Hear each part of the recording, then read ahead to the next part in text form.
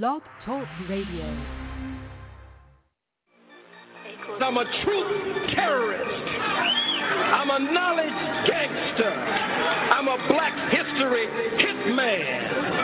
I'm a lie killer, urban gorilla. I gotta be a roughneck. Free the Black Panthers, FCBP, stand for Free the Black Panthers.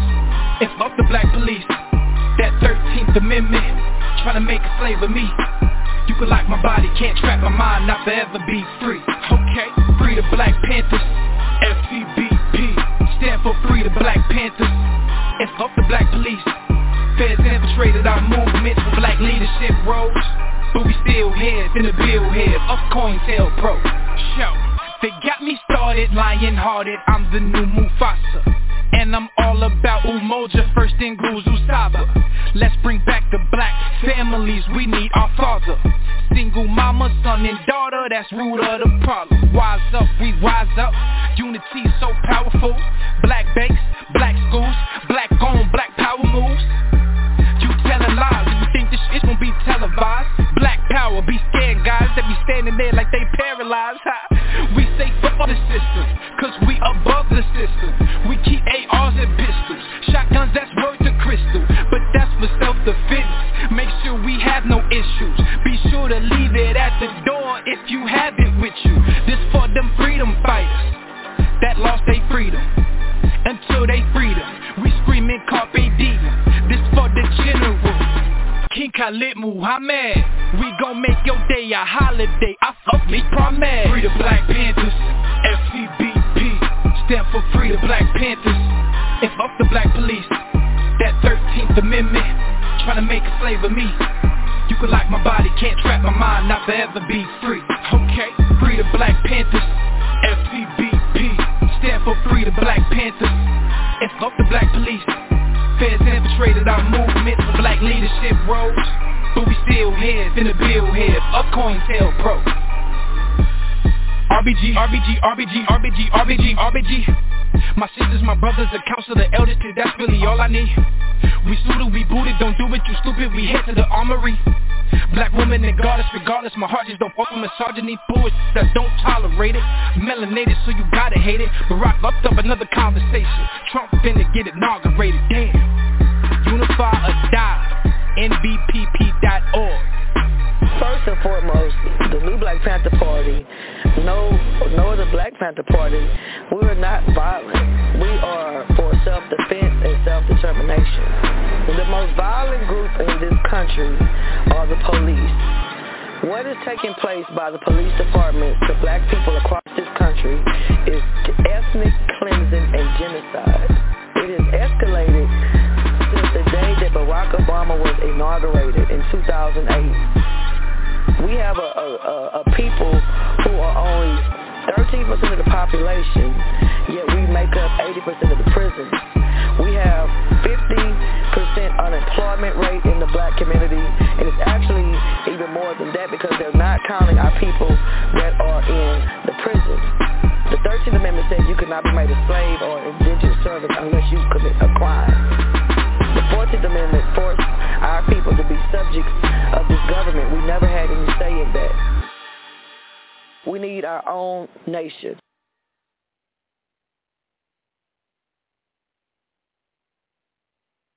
This evening on The Rock Newman Show, I sit down with Morgan State University professor, activist, and author, Dr. Raymond Winbush. Dr. Winbush discusses how he's blazed an impactful professional trail despite growing up in a family ailed by financial struggles and racial discrimination. He'll also break down how racial, economic, legal, and social divides have shaped the black experience in America. That's coming up right now on The Rock Newman Show.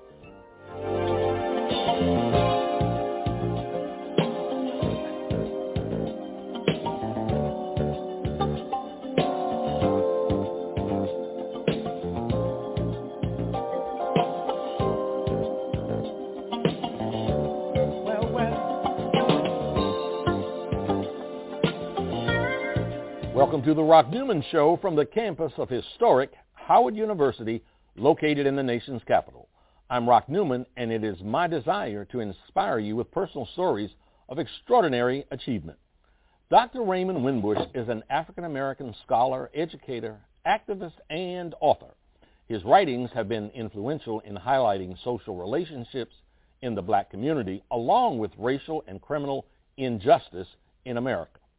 Dr. Winbush joins me now to discuss how he overcame impoverished conditions to become a professional pioneer. And he'll also break down how systematic racial, social, and legal injustices have impacted black America. Dr. Winbush, welcome to the Rock Newman Show. Good to see you, Brother Rock. Thank you so much for being here. Talking about being able to start in 100 different places. Yeah. I want to really go to your beginnings because it's a storied history about an impoverished child sort of making it out of a maze, not becoming a statistic, and we want to talk about that journey. But before we go there, you did something recently where you posted a photo on Facebook of Muammar Gaddafi. Oh, yeah. And it talked about the various things that as the leader of Libya, he had done for the people. And if one reads that list of accomplishments, one finds that the Libyan people's standard of living highest in Africa. Was the highest in Africa, and so dramatically higher than it is today. Oh, yeah. After American and Western intervention. I would like to have you to talk to us about American imperialism, intervention in Libya, in Kuwait, in Iraq. In Iraq. I'd like you to give us some perspective, your perspective on that. Well, let's start with what former President Obama said. He said the biggest mistake of his presidency in terms of foreign affairs was the invasion of Libya. Libya was very stable. It had an incredibly vibrant economy, an unemployment rate that was less than 1%. Some of the things that I listed, if you were, you got subsidies for your houses, free health care, free higher education, everything. So I asked the question, why would then the people of Libya want to give all of that up? So the answer is the United States of America. There's been a systematic attempt over the past, ever since what we call now the Arab Spring, to destabilize the so-called Middle East in a variety of ways. Libya, if you look at it right before that, Gaddafi had said that he was going to try to get the African economy, when he was president of the AU, he was going to get the African economy off of the dollar so that it would be a common currency, similar to what's happened in Europe with the euro. That's right before he was deposed. I think the entire Arab Spring was like a joint effort between the United States CIA, the Israeli Mossad, British MI5, all of those groups to say, let's destabilize this entire area. And part of that, and I say this with a lot of research behind it, part of that was to strengthen Israel in the Middle East. There's a much more tangled history to this than we might imagine, and it goes way back. Israel technically is safer today than it was 5 years ago even. So a lot of that is, comes to play with that. Well, let me tell you, that is, that's a rather explosive. Yeah, it is. That's a rather explosive accusation, a charge. For the sake of full disclosure, I happen to have been in Libya when the AU met, when Gaddafi gave a speech about tying the getting away from the dollar. That's right. Tying the currency. That's right. Of all of Africa to its mineral resources. That's right. That's right. When I had these earphones in my ear and I heard that speech, my first reaction was, I don't know if you'll be able to survive making this speech. Not so long thereafter was the invasion, and then he was being taken out. Now, it was no genius on my part. No, but you had it right. You had that exactly right. You kept hearing the United States talk about Gaddafi being a dictator, killing his own people, as if the United States doesn't. And as you said, I would have said the same thing had I been at that same meeting.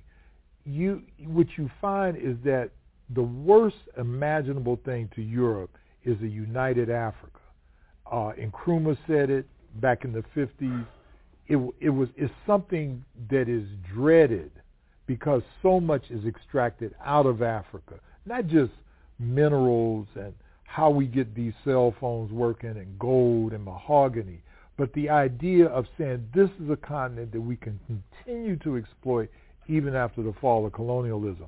And Gaddafi had the vision to say, we can get past this. And he was putting his money where his mouth was by donating. I forget how much money it was, but donating money to start a common currency in Africa that would break some of these.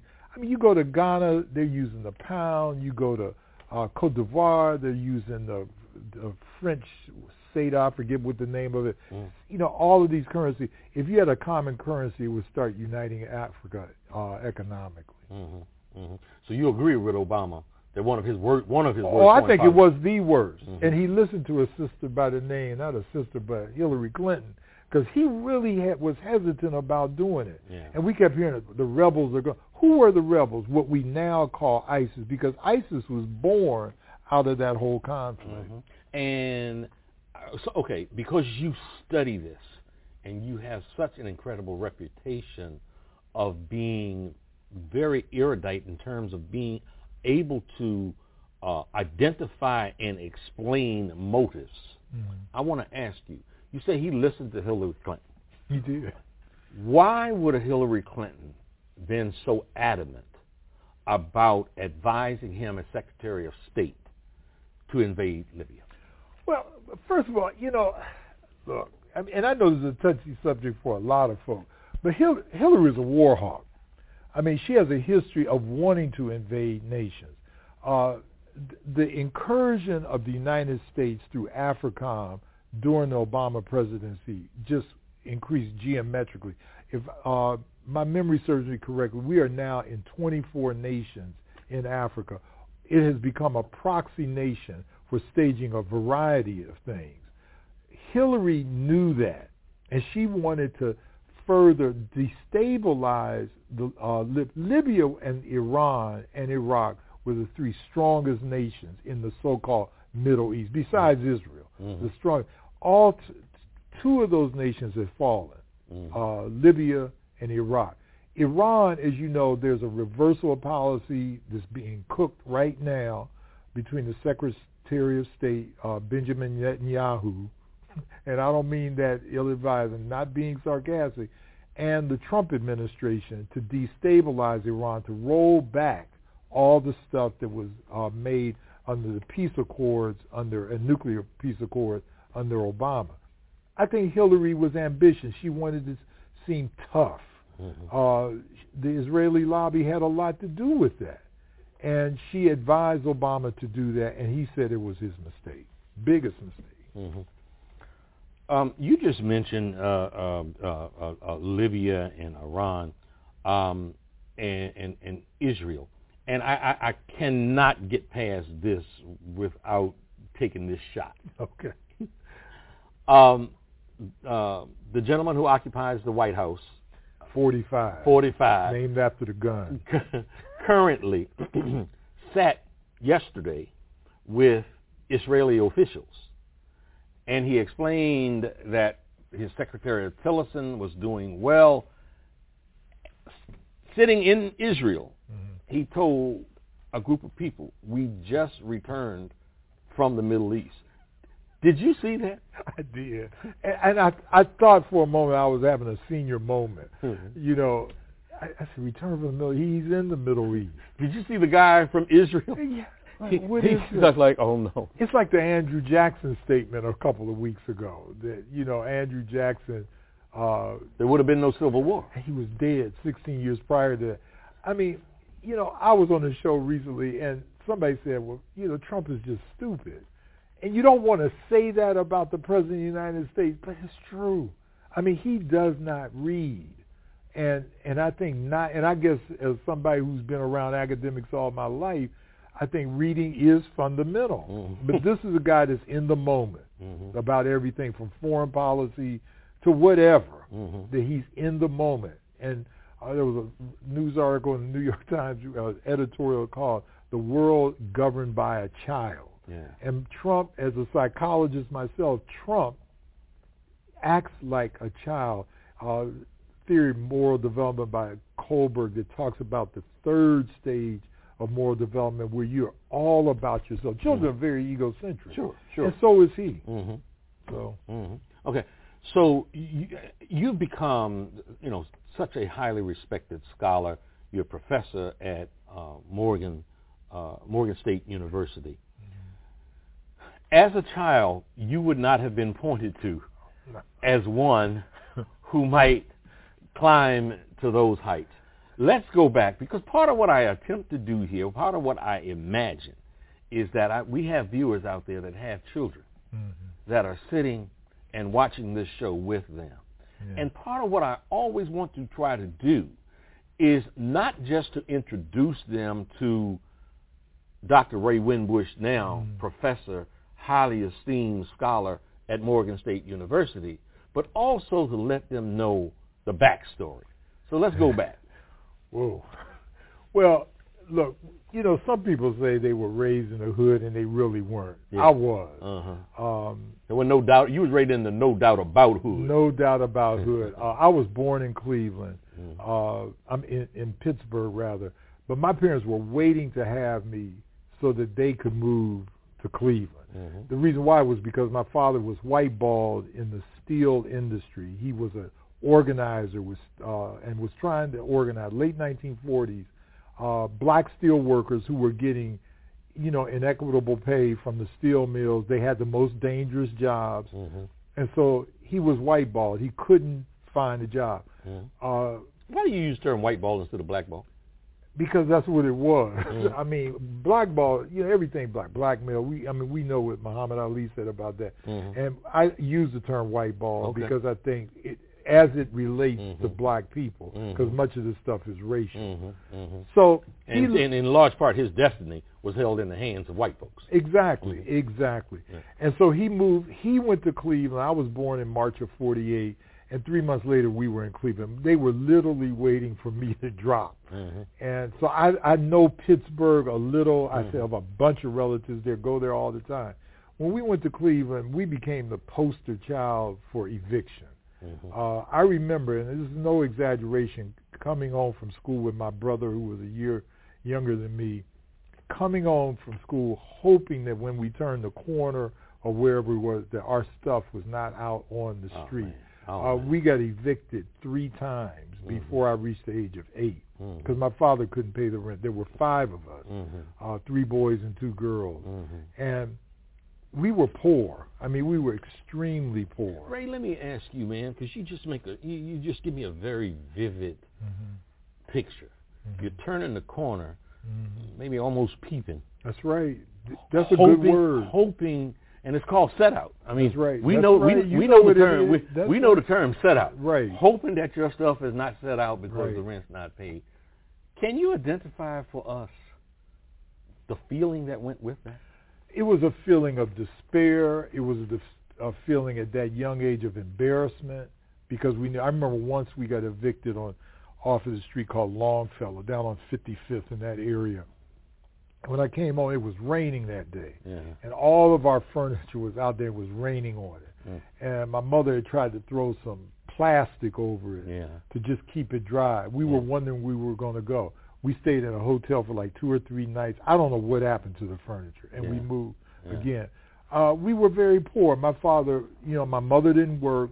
My father had a job, but had to support 5 children, and back in the 50s, I mean, that was like hard to do on one salary, and not a good salary. Yeah. So he took a second job, a place called Ohio Flock Coat Company. So he was working at E.F. Hauserman, working at nights there. We saw him sometimes on the weekends, late at night. But he was trying to make ends meet as best as he could. I can remember when we saw the furniture, we would, Ron, my brother, he would say things like, man, this happened again. It happened roughly about once every 12 to 13 months for 3 years in a row. Yeah. And your brother, older, younger? He's younger, 1 year younger than me, Ron. He's deceased. Played basketball for Cleveland State, Calvin Murphy, in fact, and was a social worker, ran the largest drug abuse treatment center in the Midwest, in fact, CAAA in Cleveland. He stayed in Cleveland his whole life, literally. I moved around, primarily to go to school. So tell us about the time. I mean, so now this is when you're 8, 9, 10 years old. That's right. You started to have some movement that took you towards academia. Well, I know now because I'm a psychologist that I was given the Stanford Binet intelligence test in the 4th grade. I didn't know what it was then. It was a little test, and they said, we want to find out. Now, this is a self-serving comment. I don't mean it to be, but found out that I had a very high IQ. And my parents had the choice of either advancing me 2 grades or sending me to this, I guess now we would call it a magnet school or something like that. They chose to keep me in my same age and send me to the magnet school. So in the 5th grade, I entered this elementary school called Boulevard. I started taking French, took algebra a couple of weeks later, a couple of years later, went straight through to high school. Then I became a goof-off. D's and F's in what they call now middle school. And at high school, I was just nothing but a goof-off. I barely got out of high school. We had the highest, biggest graduating class in the history of state of Ohio. There were 600 students in the class. I graduated something like 490th. So I was way down. Some of my colleagues now, Sharon Draper, she's a very famous children's book writer right now, and she said, Ray, if somebody told you would have turned out the way you were right now, I was nothing but a goof off. And I'm not just saying that. Just bad grades, playing hooky. My parents had me say, you need to stay in school. So I squeaked out of high school, and then I went to college. Well, look, one of the reasons why I fought so hard to get you as a guest, because I'm well aware of your reputation in history for refusing to talk about yourself. Yeah, I don't like doing it. Yeah, I know, but we're going to suspend that. We're going to suspend that for this next half hour or so here. So you got into college. At what point did you flip the switch? I think I flipped the switch. There were 2 things real quick. My brother, my oldest brother, Harold Jr., went to prison for manslaughter. He killed a white man who had called him nigger and beat him to death. And he went to prison for 5 years. That shook me up. It shook my brother up as well. Our family, it was a big story in Cleveland. And we were ridiculed. I became more introverted to myself because of some of the so-called friends I had said, you better watch out for Ray. He'll beat you up the way his brother killed him. Oh, you know how kids can be. And so I became more insulated, started studying as a result of that. The other thing that happened was that I became a Seventh-day Adventist, believe it or not, and tried to retreat into that. Oakwood University, where I went to school at, was a Seventh-day Adventist school.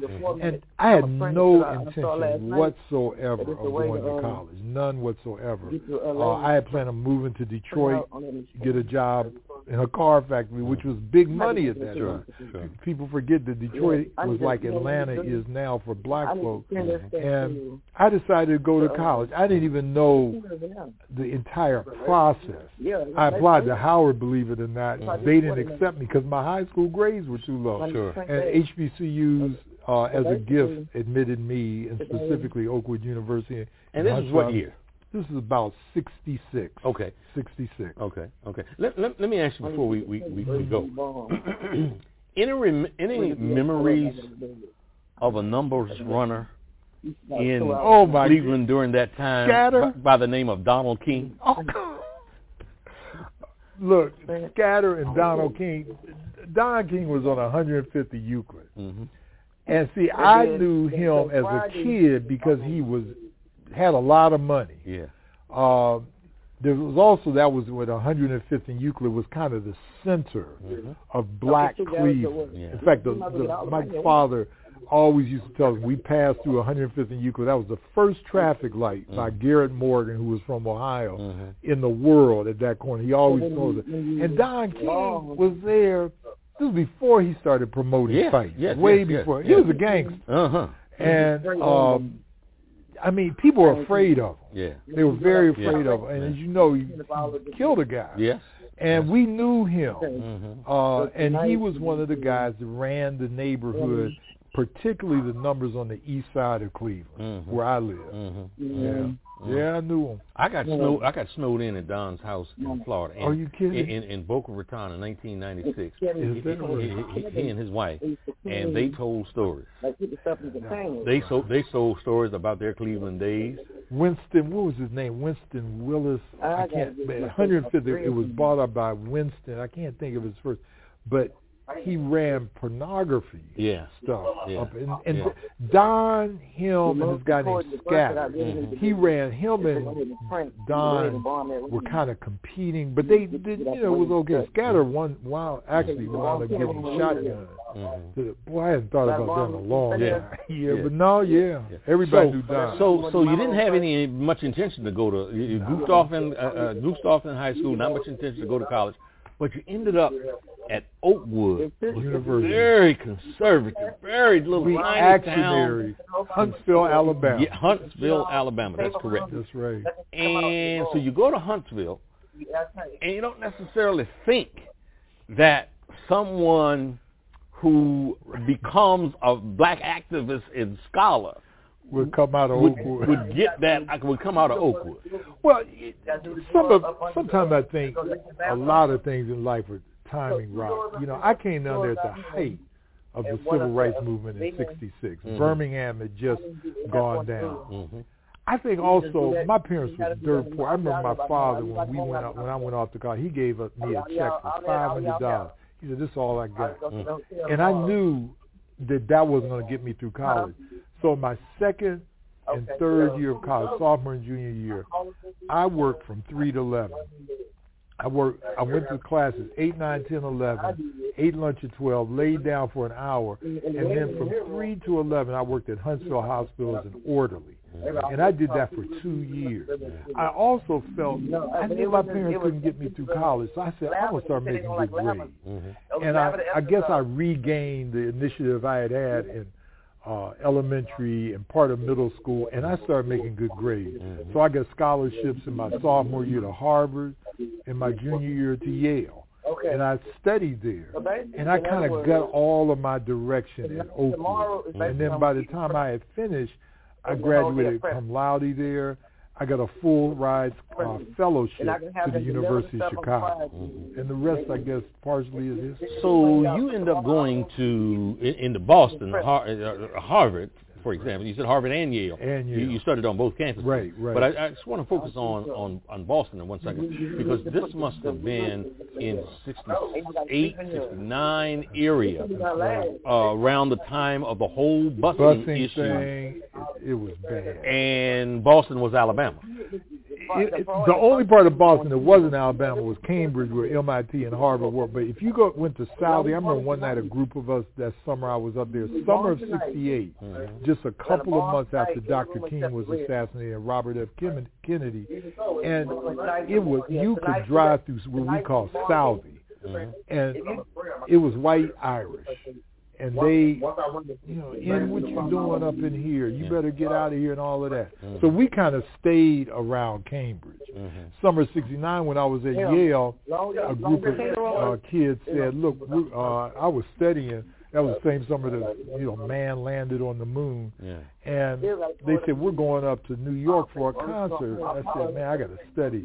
I said, "Where's the place at?" And they told us that it was what's the big rock festival that was up there? Oh, Woodstock? Woodstock. Uh-huh. I didn't go. But see, Woodstock, I said, I ain't never heard of the place. So I skipped Woodstock and studied over night. So that was those 2 summers. But they turned me around. They did. And so then you go to the University of Chicago. Go to the University of Chicago. I had gone to Chicago during the Democratic Convention in '68 when there was, all of those riots, but left there because we knew it was going to jump off. Right. So then I went to the University of Chicago and started studying. Mm-hmm. So you had this internal radar. I listen.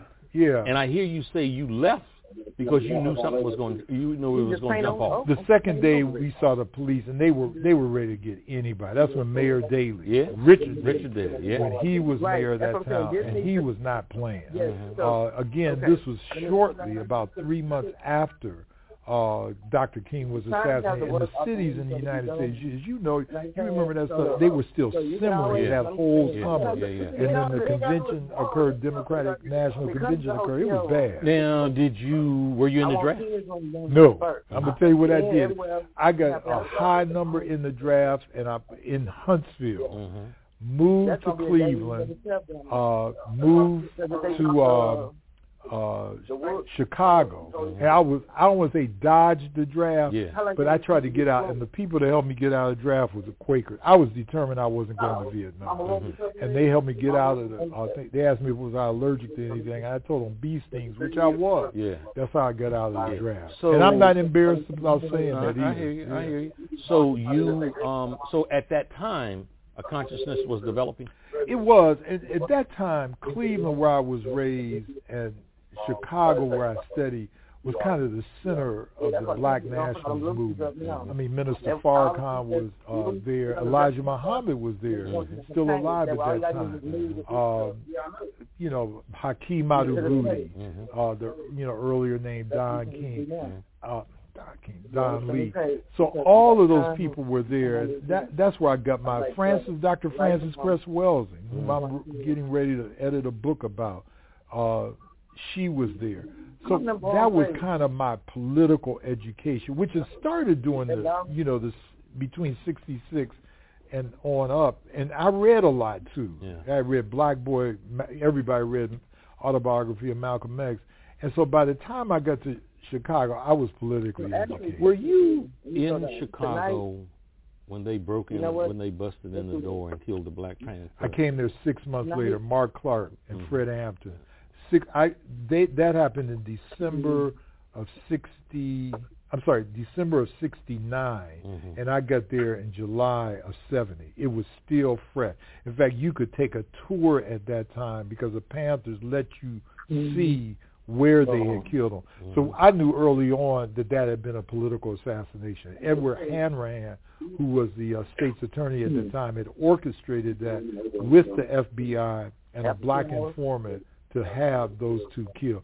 Had Fred Hampton lived, he would have united much of what was done.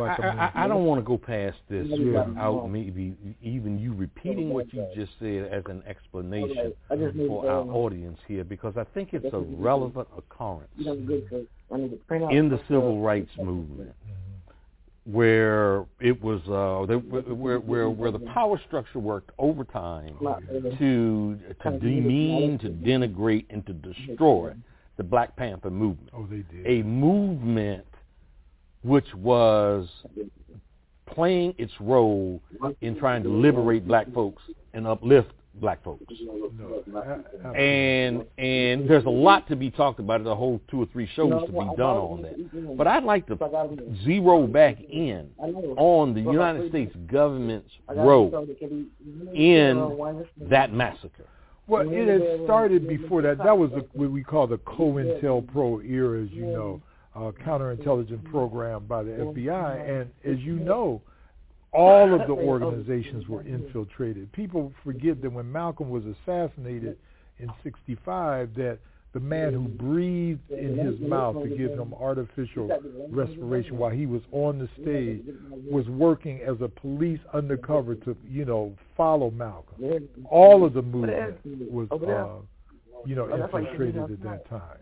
And okay, so what we got the order. In Chicago, there was kind of this unholy alliance between the federal government through the FBI, the local police departments, and unfortunately some informants in the Black Panther Party who were working for the government. And I think that still exists in a lesser form, but in terms of numbers, but in an accelerated form because of social media, that they being the government, can track the lives of black folk even better, especially outspoken black folk, because I know what has happened to me even more recently, you know. Well, I was just about to ask you, because you matter-of-factly point the finger. I do.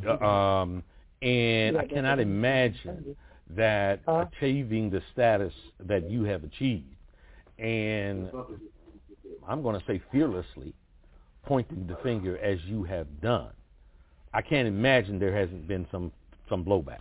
Well, you know, it's like when I wrote my first book, The Warrior Method, a program for rearing healthy black boys, you know, we were called an endangered species.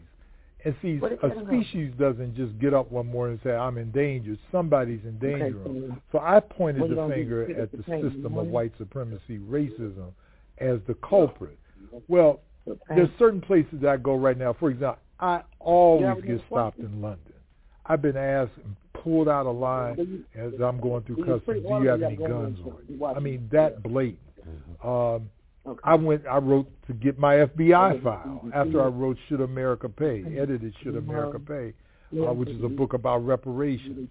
And my FBI file, I thought it was going to be maybe 5 or 6, 7 pages or something like that. It was 77 pages. Took me 6 months to get it, and I only asked for a piece of it. I was giving a book reading When Should America Pay came out in Memphis. Saw this little white guy in the back. The next night I was in Knoxville, which is the opposite side of the state, and the same white guy was there. When I was signing books, I saw him again, ran to him, and I said, who are you? I saw you in Memphis last night. And he told me he was with the Federal Bureau of Investigation. He said, we thought you needed protection. Well, I didn't need protection.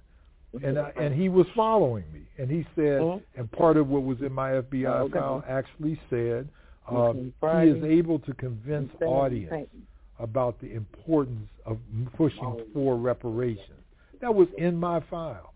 So the government is still here. You know, it's not being paranoid. I mean, like James Baldwin said, by virtue of being black in America, you're going to have paranoia. 1984 is still here. Oh, yeah, absolutely.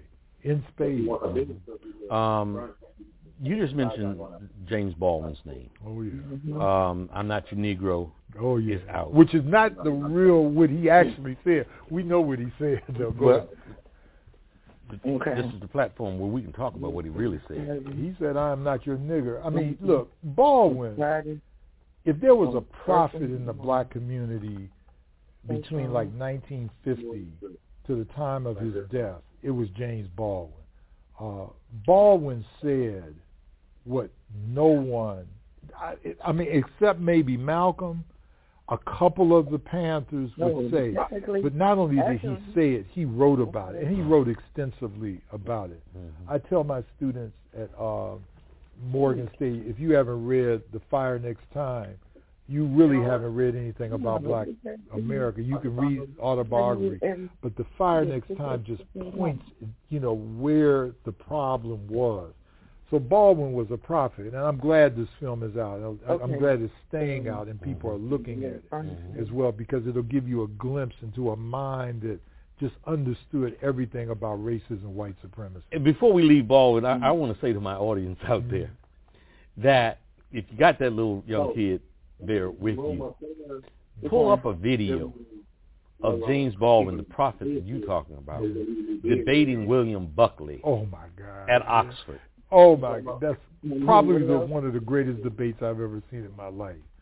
And Baldwin, I probably, the two people I quote most in my social media, probably Baldwin and Toni Morrison, because they just have a laser-like vision of the state of African people all over the world and the state of white people and all over the world. And that debate between Buckley and Baldwin is classic. Yeah.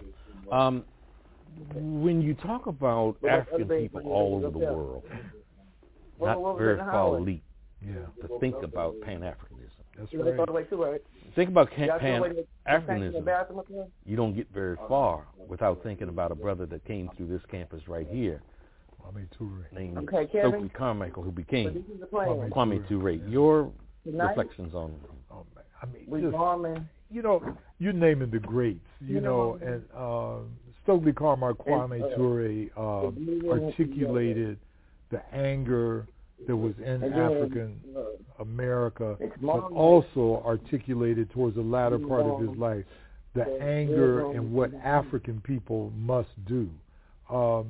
It's like John Henry Clark said, black folk always talk about where we were dropped off on the slave ship. We were dropped off in Jamaica, South Carolina, South America, and Brazil, all through the Caribbean. And he said, instead of us always talking about our differences about where the ship dropped us off, we ought to talk about where the ship picked us up. And see, I think that's what Kwame Ture did. He talked about and lived the life. I met him one time in Ghana, sat down with him for about 3 hours, and he's one of those brothers you just listen to, and you got so much.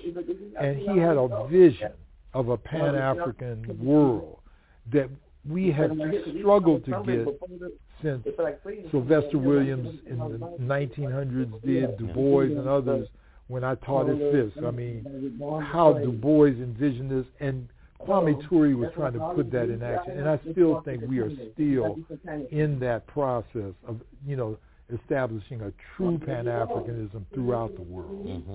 He carried that to his dying breath. He did. And I always tell my students, too, read his last letter to the world, in which, as you know, he died of prostate cancer. And he talks, and even in that last letter, he points the finger. He said the CIA had developed ways of giving black men prostate cancer. And he was always just constantly being a political person. And I admire that in him. He has some flaws, as all of us do, of course, but he stayed true to the game.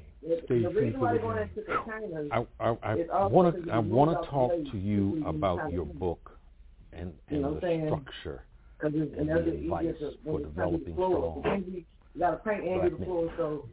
Just before that, I just recently read comments from Malcolm where he talked about Malcolm X talked about violence. Yeah, he did. And he held a mirror up to white America. The point is, and he said, let me explain to you what violence is. Violence is making having us to look at a tree and hate that tree so that we don't ever try to find its roots. And that's what you're talking. That's what you did to us as a people. Exactly. And as we talk about the whole Pan-African concept, that concept that Stokely had, which literally I called him in a very faint voice. He would answer the phone, ready for the revolution. That's right. He's still ready for the revolution. That's right. Yeah. Let's talk about your book. Well, I got to say something about Malcolm. I think the term self-defense, and mentioned what Malcolm said. It's funny how the term self-defense was a common strategy to be discussed during the 60s. Deacons of Defense, the Republic of New Africa, Black Panther Party, all of these groups. And somehow we've now taken it off the table. I think it's a great thing that we've seen gun sales since the election of 45 in the black community soar. Now, some people say, oh, my God, he's advocating violence. Oh, yeah, no. I'm waiting for the FBI to come to this door right now to pick you up. Well, but see, what it is, we're talking about self-defense. We're not talking about what happened to the young brother at Bowie State a week or so ago or anything else like this. This past weekend. We're talking about self-defense and how we defend our communities. Mm-hmm. That being said, I named my book The Warrior Method, a program for rearing healthy black boys. Yeah. And the reason why I named it because, again, warriors don't just go out and start shooting and killing people. They defend their communities. Mm-hmm. And I think the greatest expression of Pan-Africanism for black men and black women is to defend their communities, not only with a gun, but with knowledge, with camaraderie, pulling people together to talk to them, to teach them. I think defense is a broader term than we make it. So what I do in the book is simply tell you how to rear black boys in ways that will help them to be soldiers, to guard, protect, and teach our communities. It's as simple as And you wrote that book when? Oh, my God, 2002. I'm getting ready to do a revision of it now. So 15 years ago. Yeah. Okay. Now, with the proliferation of police killings of black men, period. And black women. Yeah, yes. Over the last 3 or 4 years that spawned the Black Lives Matter movement, would you modify anything in your book for these times? I would probably be, and in the revision I'm going to be doing this, I would probably be more structured in terms of talking about the teaching of firearms for young black men. Black men already use firearms, as we can witness in places like Chicago or Southeast D.C. or where I live in Baltimore. Mm-hmm. But the gun should be for protection. And I think that energy that young black males have is being diverted in negative directions. Mm-hmm. I think we need to train our young people, as does the white community with guns, to train their young boys and young girls to use firearms. So I would change that in the book. In light of the police department, I think the Panthers had a model. They followed police. And I think that and it's interesting now that, and see, Rock, I'm going to tell you something. I don't think, and I might be wrong, I think police violence against black folk has always existed. Mm-hmm. What has changed is social media. Everybody got a camera now. And they can tape this stuff, the old term tape, record this stuff, and they can play this stuff and post it so that millions of people see it. Mm-hmm. I think the police have always been violent towards black folk in this country. Mm-hmm. When I asked that question, I was wondering if you might say something, might have gone the route of speaking to how to teach young black boys how to survive in an encounter with the police. Now, before you respond, and you as a psychologist know this much better than me, but that is a very, very double-edged sword. It is. Where when you are talking to a kid about how to come home, how to live, that's real important. That's real important. Handle this encounter in a way where you're going to allow yourself to come home. But part of what you're doing when you do that is suggesting to him that he subjugate his manhood. Well, no, look, you and I on the same page. I'm going to be honest with you. I get kind of tired when, some people Randall Kennedy calls it respectability politics, saying, you've got 10 things to do when you meet the police. That always comes out after one issue. Look, Philando Castile up in Minnesota did everything. Right. He complied, if you please. Right. The brother in Oklahoma that just his killer, white woman killer, and I'm blanking on the brother's name, but he did everything correct. Look, I have been almost killed by the police twice. Once while I was a student at University of Chicago, and I wasn't doing anything.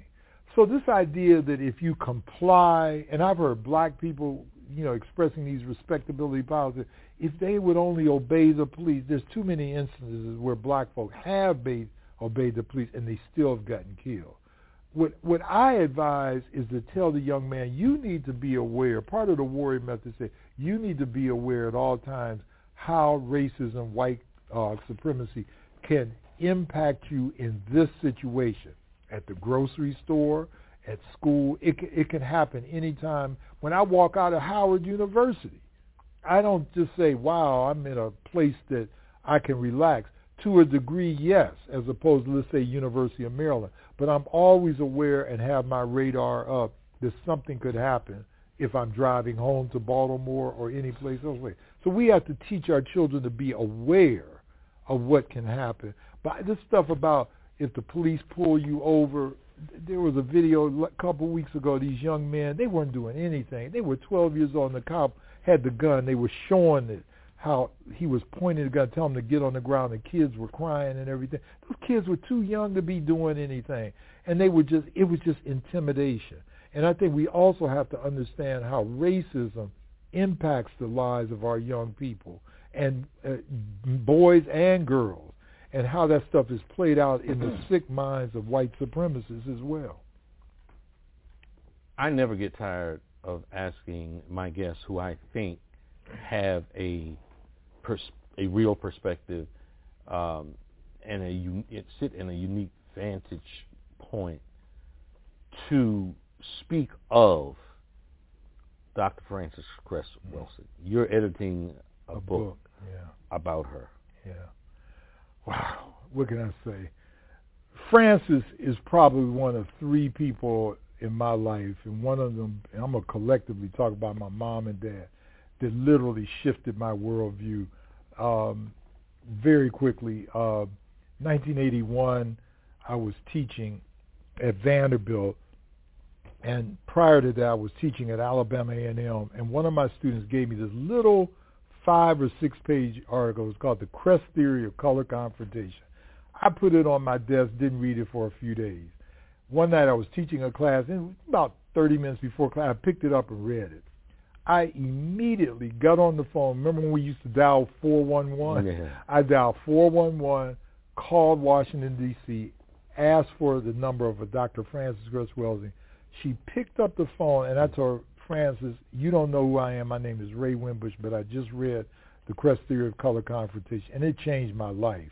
Of all the people that I've invited when I taught at Fisk, when I taught at Vanderbilt, at Morgan State, she has been my most invited guest. You read that book and you said it changed your life. It did. What did it? Because as her teacher, Neely Fuller, says, racism is not just what white people or a white person does. Dylan Roof, the guy that killed people in Charles, he's a racist. Mm-hmm. But the system of racism is what she talked about. And as a psychologist, and she was a psychiatrist, Neely Fuller talks about the what the system is. Mm-hmm. And then what Frances does is talk about why do they do it? Mm-hmm. Why is it that people classified as white don't like people who are darker than them? And she goes through why. The idea that they are a minority but have us calling ourselves minority. Mm-hmm.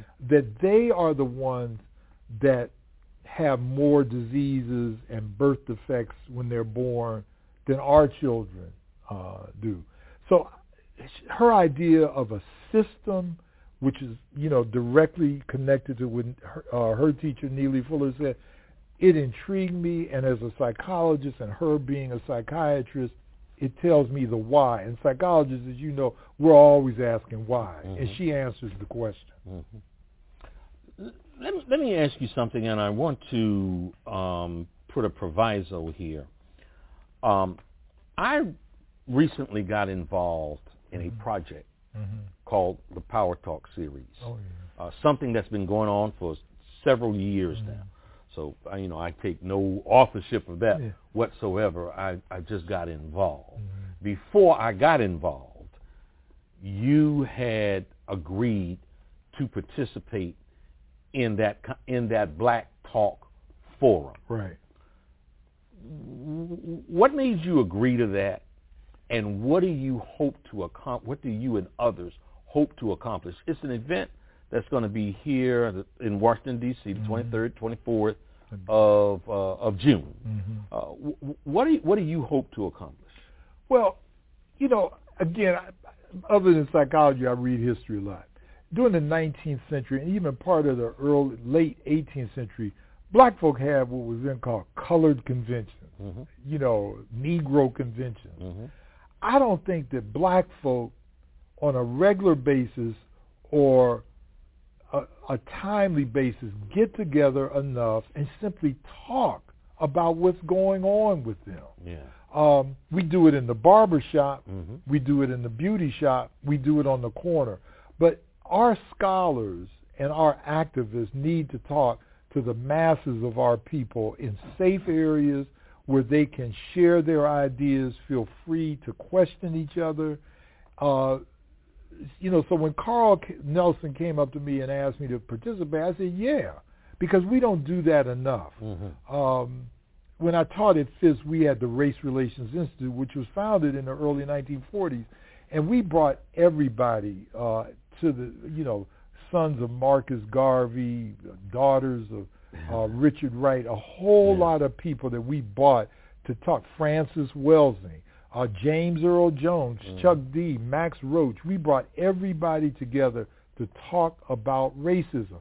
As Francis said, and I totally agree with, the most important things for black folk to talk about right now is white supremacy, because that is the problem of the world. And if we don't talk about it, it's going to not spell our doom, but it's going to make us harder to liberate our people. You mentioned the name that I was going to bring up come hell or high water before this interview was over.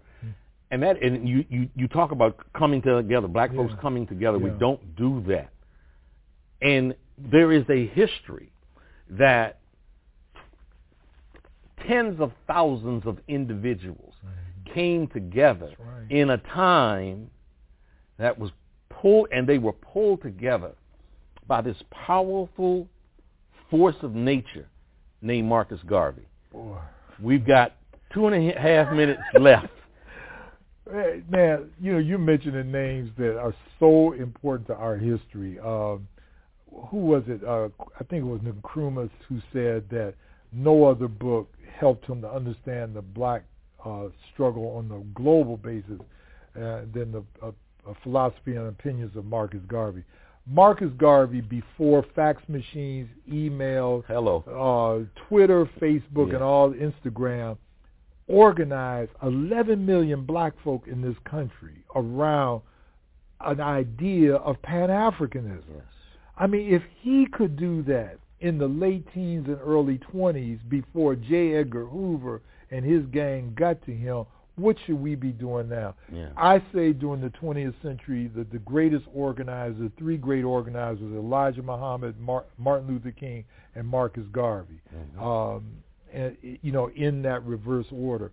So I think that you have to study Garvey to understand the importance of organizing and pulling black folk together for a large vision of Pan-Africanism, which Garvey did, and did it the best. And if you look at it, Elijah Muhammad borrowed from Garvey. Malcolm's father, as you know, was a Garveyite.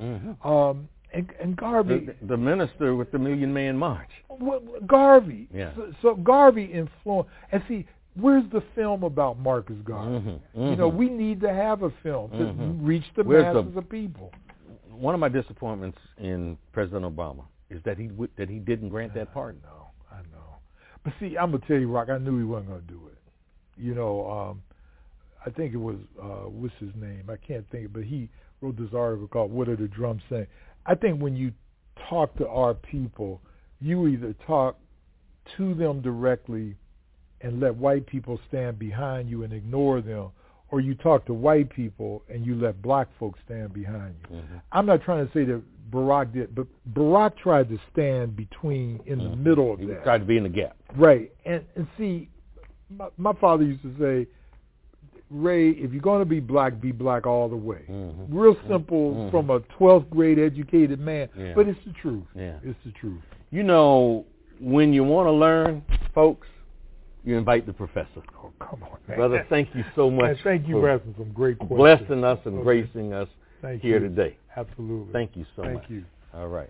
Folks, that wraps us for this evening. For more information on this program or any other program produced by WHUT, go to WHUT.org. Goodbye, and God bless.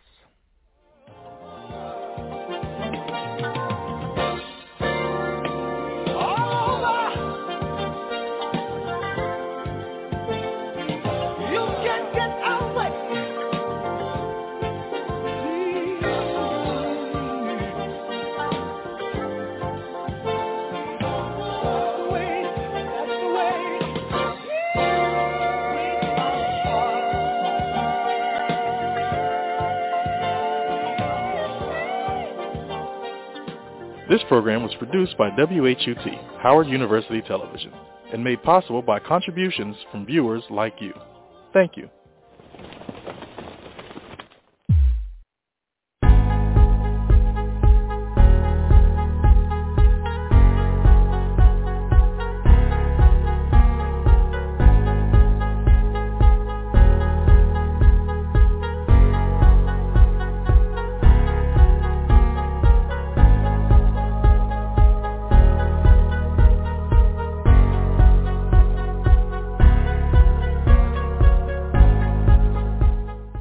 I mix what I like.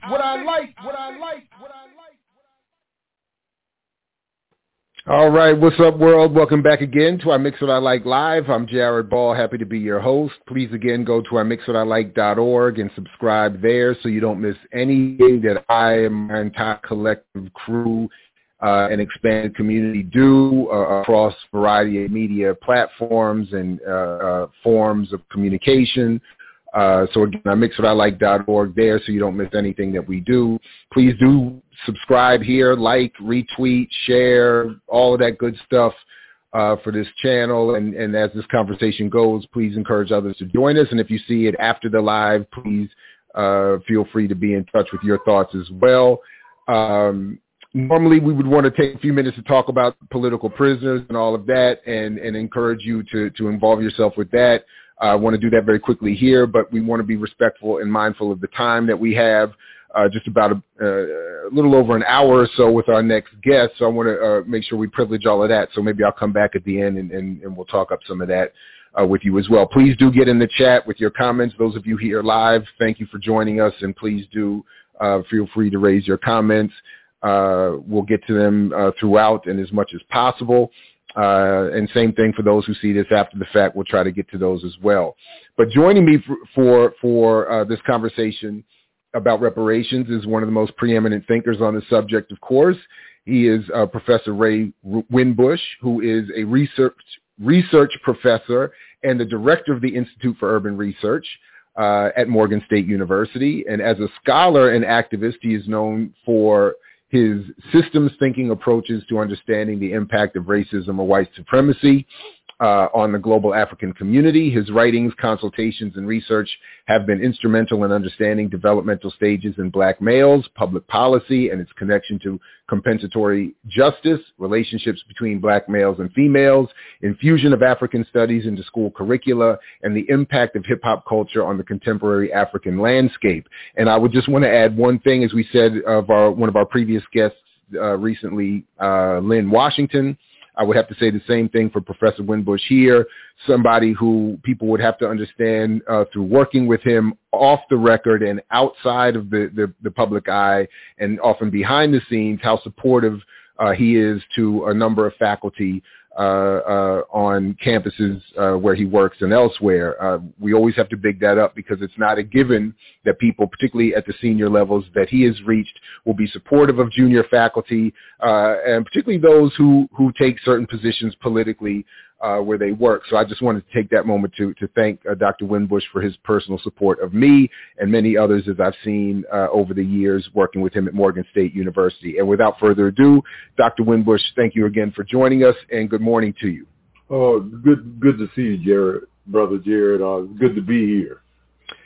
So always happy to talk to you. And when I was still doing the Academics and Cars series, we were trying to set that up, and through my own scheduling, we couldn't get that to happen. So, I guess if there is a fortunate to this COVID moment, it's a chance to catch up with people, at least, virtually. So I'm glad to do this with you. And given your, again, expertise, which we will talk about over the course of this next hour on the issue of reparations, I wanted to start with this broad question, again, that accepting they are due, not debating whether or not reparations are due, accepting that they are due, how do you think they should be handled going forward, especially given the moment we're in now? Well, that's a debate even among reparations activists. There's a lot of schools of thought. Probably the most recent one, which I tend to reject, is that has been brought forward by Sandy Darity in his new book. I know Sandy very well, but it's almost like a money only with him. He brings forth and did a study that said that reparations in terms of being owed is something like $6.25 quadrillion. Now, that's a ridiculous figure as far as I'm concerned. But being on C-SPAN and all these other shows, it kind of trivializes what reparations are all about. I think the money-only approach is something that is really something that is pushed by the right wing to again, trivialize reparations. There's I think it's like, Jared, the civil rights movement, if you want to make that fairly good comparison, that in 1954, after Brown v. Board, of course, that auspiciously was about school desegregation. But spin-offs of that included, open housing, Voting Rights Act, affirmative action, all of that. I think that reparations can take the form of money payments. I do believe that. I think it can take the form of repatriation. My brothers and sisters in the Caribbean said, look, give me $100,000 and I'm out of here. I'm going back to Africa. It can take the form, and I'm just thinking of some of the debates we've had among ourselves, about a reparations bank that would be run by a committee and so forth, which is more capitalistic. My colleague Charles Barron, an assemblyman up in New York, and we've done a lot of work together. He said, look, don't give anybody any money because all you're going to do is pour it back into the very system that created the problem in the first place. So there's a lot of thoughts. I think land is another one. Mm-hmm. And, some of my colleagues have talked about that. So the debate is still there, but what we all agree on is that they owe us in some form. Could you expand on that point you raised a little bit about the if I understood you correctly, the conservative nature of a money-only approach? Why would, because I think a lot of people who would hear that might, at least initially, disagree with your assertion. In other words, when black people turn on the TV and they see Sandy Darity or anyone else saying, you owe us, quadrillion, however, what was I forgot the number, $6 quadrillion. Yes, and they get specific 6.25 quadrillion. I could imagine a lot of people you start, cheering him and thinking this is, go brother, go, like, get us that, get us that check as we, why? Why do you disagree or consider that to be a conservative?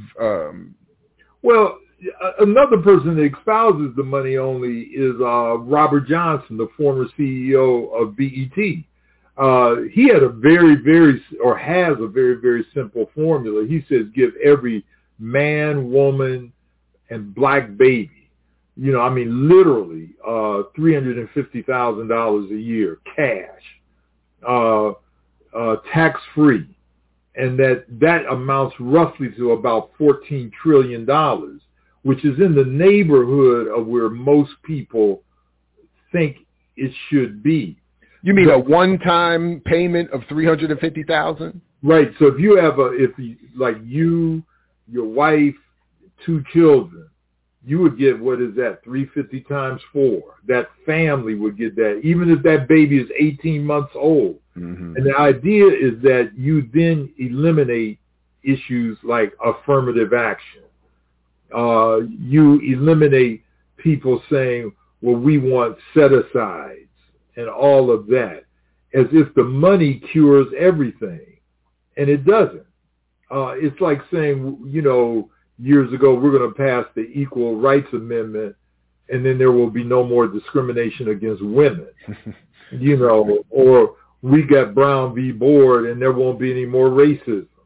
So I think that money-only approaches, I am not opposed at all to giving money for reparations. I mean, I can cite some examples that have already been done where money was involved. But if that's all it is, I think it gives it's almost like somehow money is going to cure all of the problems and also release the society, specifically the United States, from any other obligations toward African people. And I don't believe that. Almost kind of like saying, Obama got elected, so your political issues are taken care of now, something like that, yeah. And which Mitch McConnell essentially said when they were talking about reparations. Well, you got Barack Obama, wow, I'm supposed to be satisfied now. So that actually was said by Mitch McConnell. Well, that's actually, it's interesting that I plan to bring this up, but we might as well do it here. It's a good segue, because some have argued similar to that, well, why should not, again, I don't want to get, I'm accepting that reparations are due, but some have argued that one reason that they're not is because not only have we been given Obama, but historically we've been given voting rights acts and civil rights acts and affirmative action, and we've been made citizens, and all of these things that are supposedly have opened the door to opportunity and boundless opportunity.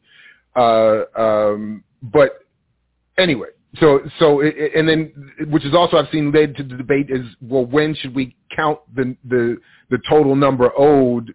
Should it start from enslavement, or should we even just start from Jim Crow?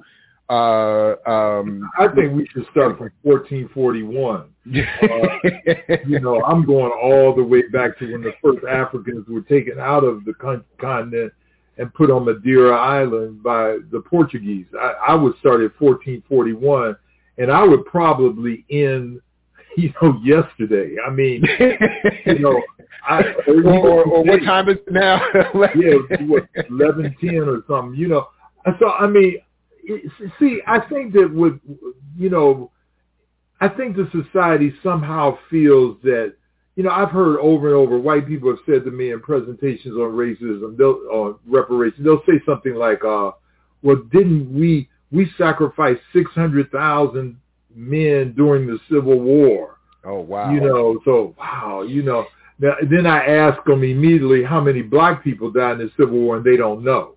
As if what they did in the Civil War. So it's like, I think white people are always looking for absolutions from the sins of the past. And I think doing that about money only with reparations is another nuanced approach to that. And so and also it says, well, if we do that, isn't that enough? And the answer is no. I mean, it'll be enough, like Derek Bell, the late Derek Bell said that racism is always going to be here. And everything that you do to expand it, make it grow and everything is another, point at which you've got to do something about it.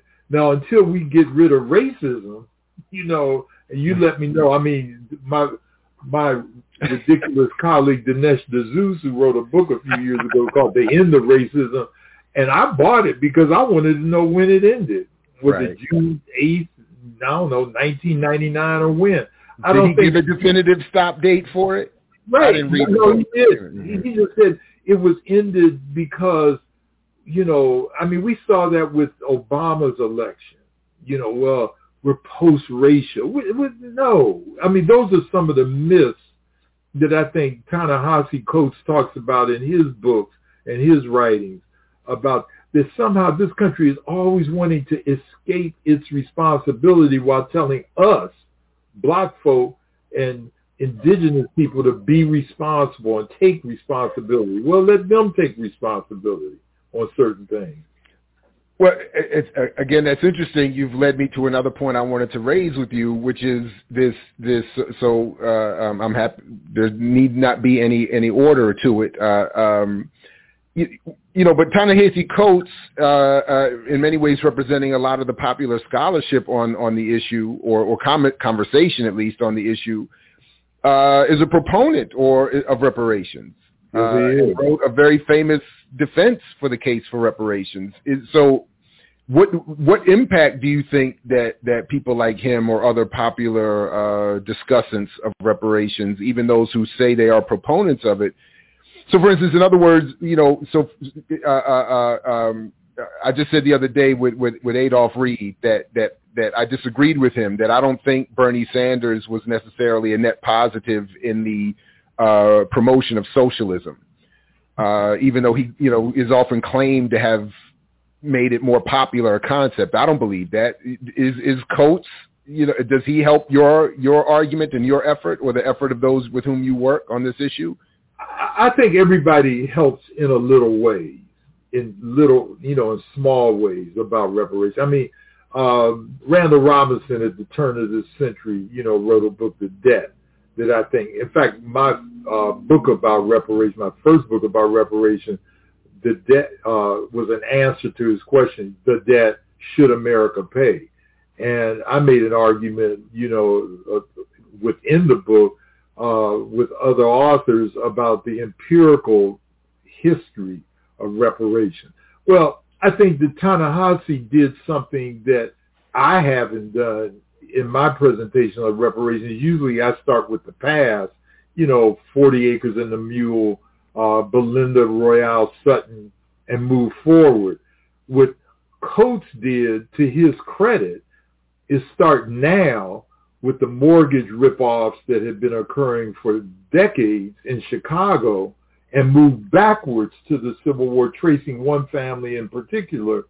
And by the time you get through reading that article, which I think was the brilliance of it, you say, we had to do something about this. So he started in the present and moved to the past.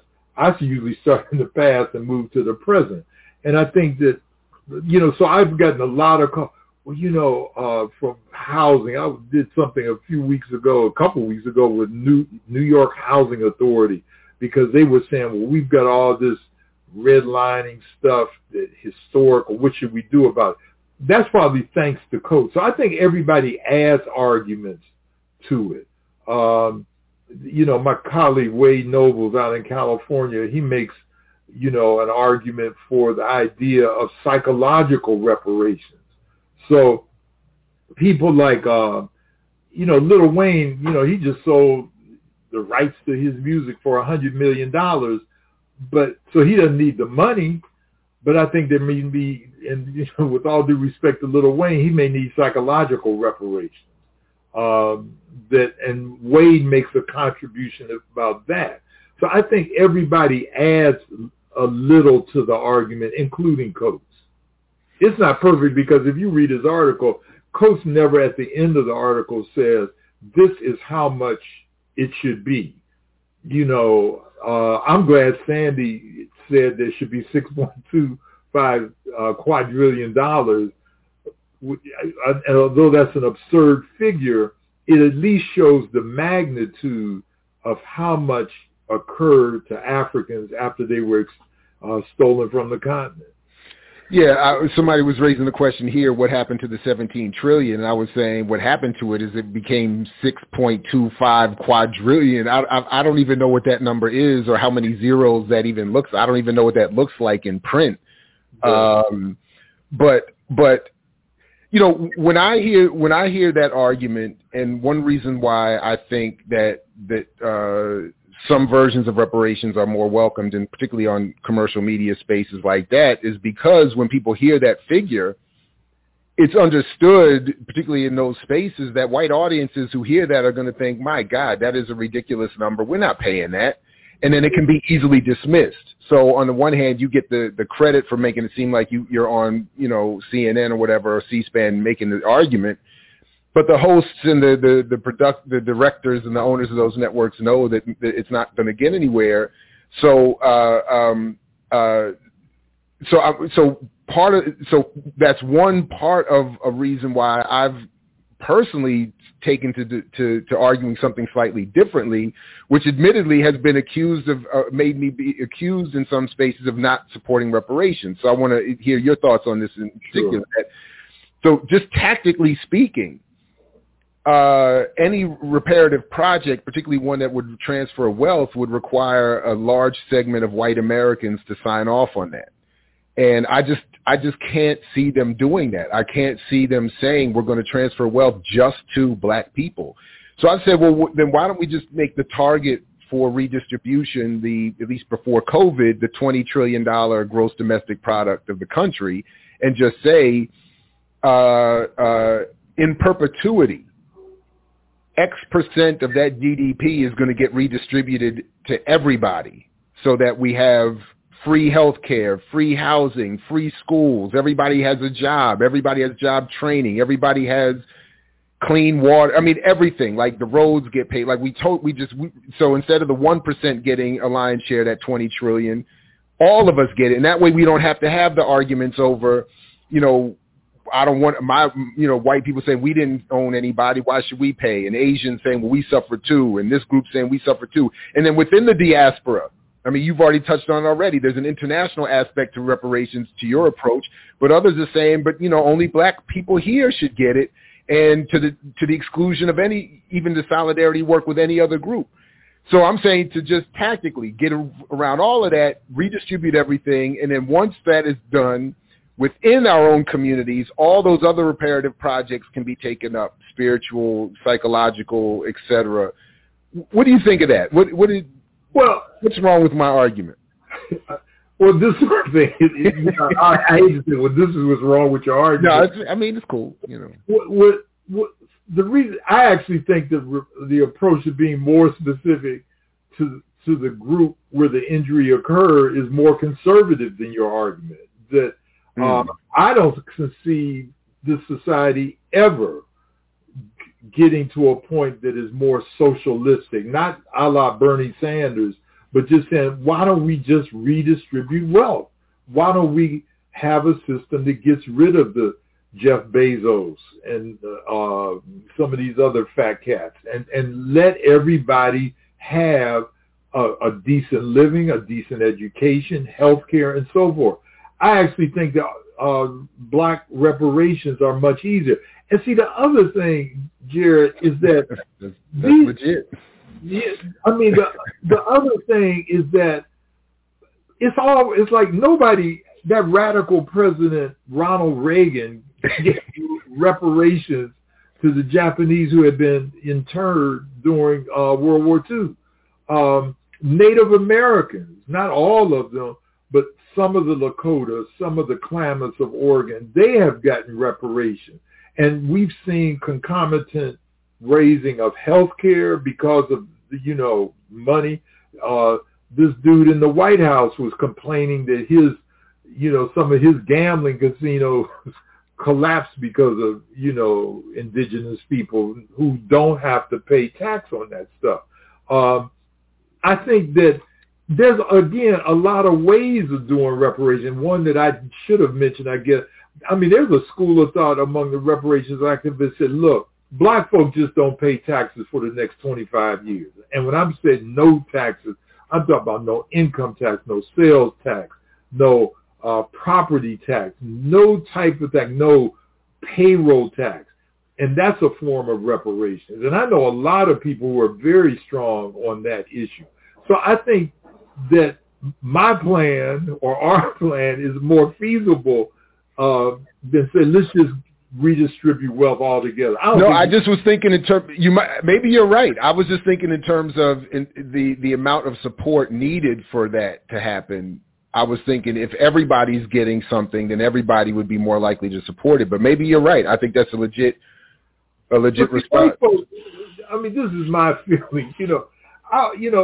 When I was looking at the Black Lives Matter demonstration for Breonna and George Floyd last summer, like the only time, and correct me if I'm wrong, the only time that white people have ever fought white people on behalf of black people was the American Civil War. And then 12 years after that, the so-called Compromise of 1877, they abandoned us to get Rutherford B. Hayes elected president. I've told young people, since last summer, I said, look, don't count on white people to help you with your struggle. I mean, it's like, as I have told, Palestinians, don't count on some kind of alliance with Israel to help you get free. I think that white people are always going to resist anything that they perceive as somehow taking from them. I don't care what it is. I mean, they did it throughout our history. John Hope Franklin was my teacher when I was at Chicago doing my degree, and his dad, Buck Franklin, was the lawyer for those who were, killed in the Tulsa massacre that will celebrate their 100th anniversary, or not celebrate, or commemorate the 100th anniversary next year. Well, Dr. Franklin used to say, I don't care what it is, whenever black people seemingly are making an advance about anything, white people are going to oppose it. So white opposition to reparations is like, that's part of the struggle. We know that. I'm heartened when I see that double the amount of white people now support reparations as opposed to 10 years ago. And much of that support, in quotation marks, came as a result of the demonstrations last summer. But I just never rely on white people to do anything without kicking and screaming to the table. Yeah, again, that's why I keep thinking if the argument is particularly the poorer ones, you will benefit too, and you don't have to think of this as being specific help for black people or repair for black people, that they would be more likely to do it. But it's the logic of white supremacy is illogical, so it's hard to track it. So I don't know, and you may I just have to keep thinking about your point. I don't know, and that's why in general I just support these efforts. But I do want to come back to that point you raised, at least a little bit of the international aspect of this, because so if as your approach, and one I would agree with, particularly as a Pan-Africanist, that it go back to 1441 and count everybody, well then, so are you saying that the reparations movement be organized internationally and then collectively collect the debt collectively from the West? Or are you saying that each individual African community collectively working go to their particular colonial administrator, for lack of a better word, for repair? I think both. I reject the notion that ADOS, the American Descendants of Slaves, what a terrible name, but I reject their notion that we should just think about us. And I reject the whole idea. First, let me just say this. The reparations struggle has always been international. It has never been just about my thing and forget about everybody else. I think that like the CARICOM community, the Caribbean community, is very organized about reparations, but they also help us and we help them. And we've been cooperative in a lot of different ways. I did a workshop with Hilary Beckles in Scotland and was surprised a few years ago and was surprised to see several African people in Europe with their own reparation struggle. So we help each other. The idea that ADOS, and I don't want to make this about ADOS, but the idea that somehow we should only think about ourselves in this landmass and not think about our brothers and sisters, throughout the diaspora, to me is just ridiculous. And other than that, you got to look at where ADOS is coming from. I mean, they're funded primarily by, anti-immigration white folks from the far right, many of whom are Trump supporters and others. So I think they've got another motive that they don't like to uncover about or expose to the public. So I think it's international, and I've always viewed it as international. And not only me, but anybody who's a true Pan-African sees it as international. Yeah, that's why we only drink soda here. Solidarity of Dispersed Africans. Thanks, right. Dr. Ichile. And please go check the talk we just had with her this morning, folks. If you didn't see it, it was great. And Blood Honey, I put it at the bottom. Soda is Solidarity of Dispersed Africans. It's a Dr. Hate special. I can't claim credit for it, but I'm running with it because it's backwards never. And I don't want to make it about them either. But they are having an impact, and one of their leaders crashed one of my Clubhouse chats the other day, or I shouldn't say crashed. Was what would be the word? Was wildly supported and encouraged to be welcomed onto the quote unquote stage for a talk I was involved in, and misrepresented the whole history. So my only thing about them, which I think is being addressed here, is that what is of evidence to me, without even getting to the background or who actually supports them, which I think you're right in pointing out, is the aggressive attack on the radical traditions that many of us come out of. That when you attack Pan-Africanism and when you attack radical nationalism or all nationalism, when you attack the entire African-centered world, when you attack the entire black socialist Marxist world, I mean, they attacked everybody. And I'm saying if you're going to wipe out every radical tradition in the African world that has supported Africans in this country, that makes me suspicious of your motives, rather than working with people that have been doing it for so long and buttressing their efforts, trying to replace or supplant them makes me, is one reason why, So anyway, but this question of the international approach, similar to again, the argument against that group is that there has been nothing that has benefited, as I'm aware historically, Africans in this country that has not had an international or diaspora support to it. Exactly. So even if you're just interested, even if you don't, like I used to joke, I'm not a Pan-Africanist because I'm friends with my Gambian neighbor any more than I wouldn't be a Pan-Africanist if we didn't get along. Even if I'm just out for my own enlightened self-interest, I would want Pan-African support for my reparations. Could you say another word or two about how that is all working, or how you see that international project working in league with one another to support one another in these claims? Well, yeah. I mean, I participate in a broadcast every Sunday of Africans from all over the diaspora. It comes out of England with or UK, I guess. They don't like me to call it England. Glenroy Watson, a labor leader there, is a good friend of mine. And we just talk. We talk for an hour about what's going on all aspects of the continent, the Caribbean and Europe, Venezuela. The fact the talk last week was about Venezuela and the revolution that is taking place there in one very way. But I learned a lot. I think so. You intellectually support your colleagues around the country. You should also, as I told, my students and others, I said, all of us should have what I call a Pan-African project, that you do something that is international. I do something it's small, but I've been overjoyed about it. I buy malaria nets throughout Africa that I pay a little bit each month for that, and other things as well.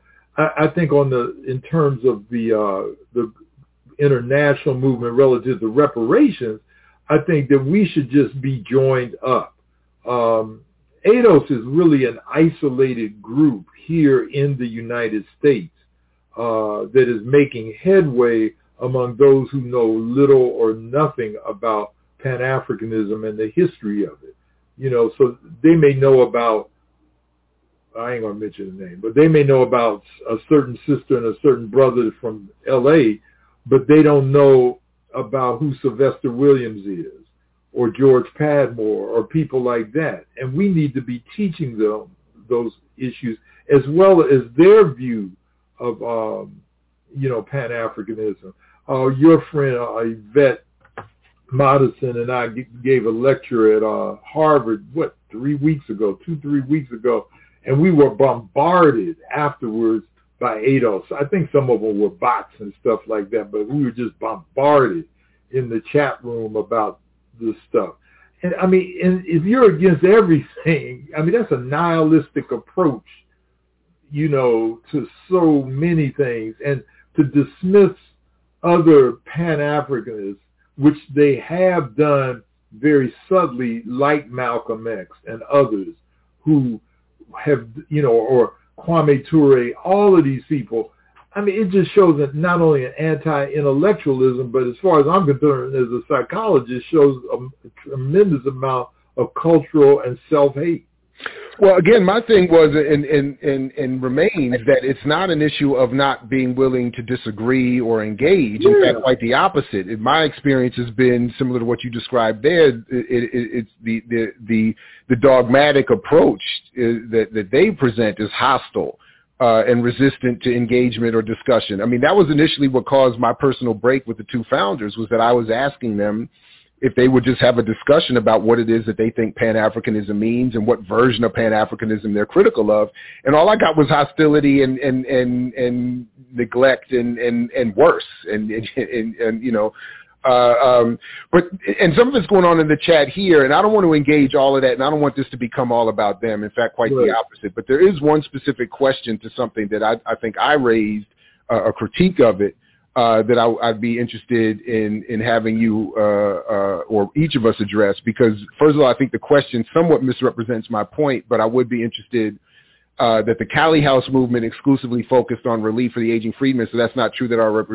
But my point isn't that a reparative project focused specifically on Africans or black people here makes it non-international. What my point would be is that the Cali House movement overall was supported by an international struggle of African people resisting enslavement, and as I've learned in reading your work and others about the history of Belinda, also advocating specifically for reparations. Making cases and making arguments referencing other cases that were happening throughout the diaspora. So it's not to say that a reparative project wouldn't be focused specifically on black people here, or Africans in Brazil, or Africans in Panama, or Africans elsewhere, but it would be to say that each one of those efforts is supported and buttressed and made stronger by support of an international movement. Professor Winbush?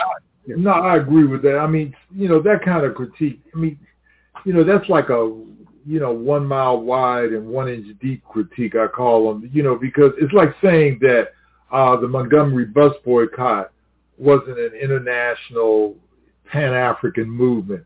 I mean, but it is in the keeping of struggle that Africans have had throughout the globe.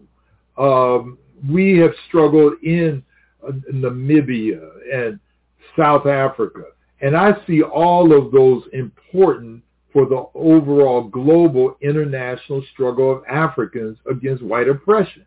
Sir Hilary Beckles says something that I think is just, I've always quoted in his book, like I forget, Denton's, whatever the name of his book is, I forget the name of it. Yeah, but he said, I thought I had it. I thought I had it right.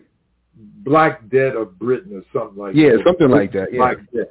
But he says essentially what African people have been doing with Cali House, with Patrice Lumumba, with Mandela and Walter Sisulu in South Africa and Tambo, all over the Caribbean, we've been cleaning up white people's mess for 500 years. I mean, that's basically what we've been doing. We've done it with what Cali House did after the Civil War, or what Eric Williams did down in Trinidad. We've been cleaning up their mess. And all the reparations struggle says is that it is time for you to pay us for leaving the mess and for us just to clean it up. And you expect us to, you know, deal with the stuff that you created. So, I mean, a couple of years ago, one of my colleagues, Glenn Robinson, and I, we were asked by the government of Tanzania to deal with traffic in Tanzania. Well, Glenn is a specialist about traffic. I was unaware that the most fatal accidents that occur in the world are all on the African continent.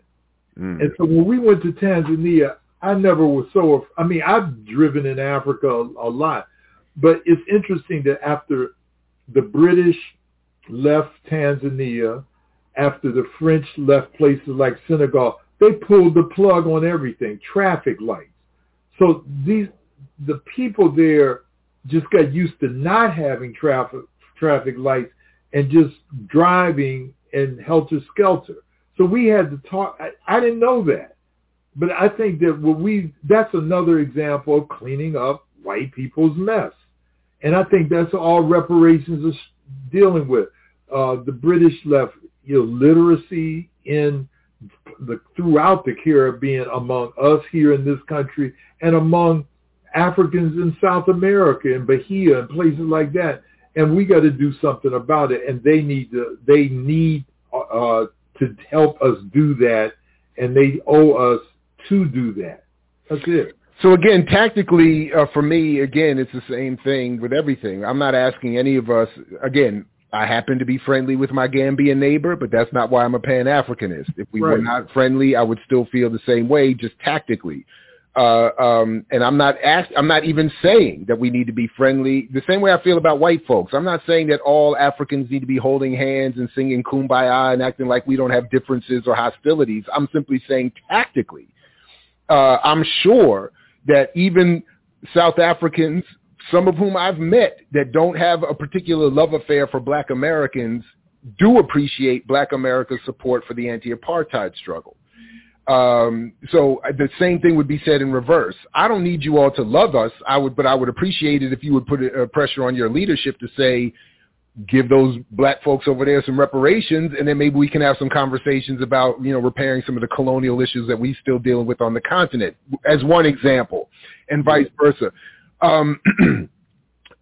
What about this question? I didn't want to make sure we get to it before we have to leave, but what about this question that particularly the money form of reparations is acquiesces to the capitalist and imperial system that generates the wealth in the first place? What do you say about that when you hear that? Jared, this is, as a scholar, this is something that I've wrestled with for many, many years. Within the social science, I'm going to answer this in this way. We have people like Naeem Akbar, Wade Nobles, Linda James Myers, who developed what is now referred to as Black psychology. We had Joyce Ladner, the former president of Howard, develop what is called, Black sociology. We have a plethora of people who have developed Black history. I've been critical. Now, here's a good internal critique that Africans need to have. We have yet, among Black economists, to develop a good Black economic theory. The Black economists that I know tend to say, well, you're going to be capitalists over here, you're going to be Marxists over there, maybe a socialist over there, but we don't have our own theory. And so, I've been doing some study on Julius Nyerere in Tanzania, about 50 years ago, and seeing how that's what he was trying to do. But I've been critical of my Black economist brothers and sisters that said, where's our theory about what an African-centered economy looks like? Does it have to be capitalist? Does it have to be socialist? Is it a combination of both of those? I don't know how. What should it look like? And I think they've been remiss. So I agree that I think that, and Charles Barron and I talk about this a lot, I agree that there has to be, we've got, you'll hear Black folks say, well, if you give Black folks $350,000, like Robert Johnson said, they're going to make the Cadillac dealer rich the next day. They buying 10 Cadillacs and a house or something like, I think that we tend to believe that the only way reparations can be paid and should be paid is to support a capitalist system. I had one brother say, well, if I would get a franchise. I said, what do you mean? I would buy me 3 or 4 McDonald's franchises. Well, see, that's pouring back into the system. So I want to look at more alternatives to how money, capital, if you want to use that term, and economies in general look like. And I think that's part of the reparations discussion too. Yeah, it's interesting, and I this is way outside of my lane, but I admit I've been looking a lot over the last year, in particular, at modern monetary theory and trying to answer my own questions about buying power, et cetera. And the simple point that I'm learning, or I'm getting from their approach is more or less something a lot of us have been saying in different ways, if I understand it, and I may not, which is that once Nixon took the country off the gold standard, you're just basically making it up, whether it's printing money or a few keystrokes like they did over the summer with the CARES and the HOPE Act and this last $800 billion for the war machine that they passed while everybody's in the streets starving and in lines for food. In some ways what I'm saying is that the reason I keep wanting to focus on the GDP argument is that part of it is the tactical piece, but part of it is also just to say, like, all of this is some nonsense. Like, we don't have to be fussing with each other over. In other words, it's not that they're taking our taxes and figuring out like a budget in a household. How do we spend it on this, or do we pay this bill or that bill? No, you can do everything. So my point would be that on some level, it shouldn't matter if the brother wants to go buy 10 Cadillacs or 3 McDonald's, because yes, it's supporting this current economy, but on one level, it's what would save this current economy. And then my argument would be, once we got to the psychological safety space of, I don't have to kill myself to pay a bill or to pay off a loan, then we can figure out the next step of, well, what new economy do we develop? What new level of anyway, so I don't know if you have I don't know. I'm just, Look, I was on a webinar on Saturday with a young brother, and he said, look, I'm going to tell you what the new economy is going to be. And he's into this, cryptocurrency. Bitcoins and Ethereum and all of this. He said that we can control totally. I don't know enough about it. Okay, I'm just admitting it. But he says that he said fiat currency is dead. Like you said, when Nixon went off the gold standard, it's dead. And he said it's going to keep on dying, and we need to get into cryptocurrency. And he swears that's going to be the basis of a new African theory of economics. So that's the only reason I've heard that too. The only reason I disagree with that is because the piece that everybody, including me, leaves out in all of this is that everything is backed up by military violence. So the idea that you can Bitcoin yourself out of colonialism is, to me, as much mythological as people saying you can buy your way or business your way out of white supremacy. Right. So I don't know if I agree with that. Like, we're still going to need political organization and political power. Absolutely. Anyway, let me take a quick look at the chat. Is there anything? One other broad thing, because I know we don't have all day. Is there anything else in terms of how you see popular discussions of reparations conducted that you would like to address, even if in brief, in this conversation? Is there something that we haven't said that you would need us to say or to think about, at least going forward? Well, I think this sounds real simple, but for me it's very important. A lot of people who have opinions about reparations know very little about the history of African oppression, and I'm talking about globally. I'm amazed that I raise incidents. I think we're coming up on the anniversary of We Charge Genocide in a couple of days. And I've said that not just to students who are undergraduates, but I've said it to colleagues from, what is We Charge Genocide? I thought that was just an expression. They haven't read the book. And I think that if I could wave a magic wand across Africans across the globe, I would say, look, spend the next year reading books about our struggle. And I'm talking about not just now, but I'm talking about for the past 500 years. I'm doing a rereading of Kwame Ture's autobiography, which is massive, Ready for Revolution. I mean, I'm learning. I read it when it came out, but I'm rereading it now, and it's just so many insights that come out in that book. So a lot of us don't even know about our own struggle. And we don't know that Patrice Lumumba is connected to the CIA, that his death. And I think if we read more about our history, that we would have an understanding, a greater understanding of what reparations are all about and why people are pushing so hard for it and have been pushing hard for it even before Belinda did in 1780. It was fun. I mean, first of all, I can almost reach that Touré autobiography from my seat, which is because I think it's something worthy of referring back to, and it is so thick and filled and rich with so much.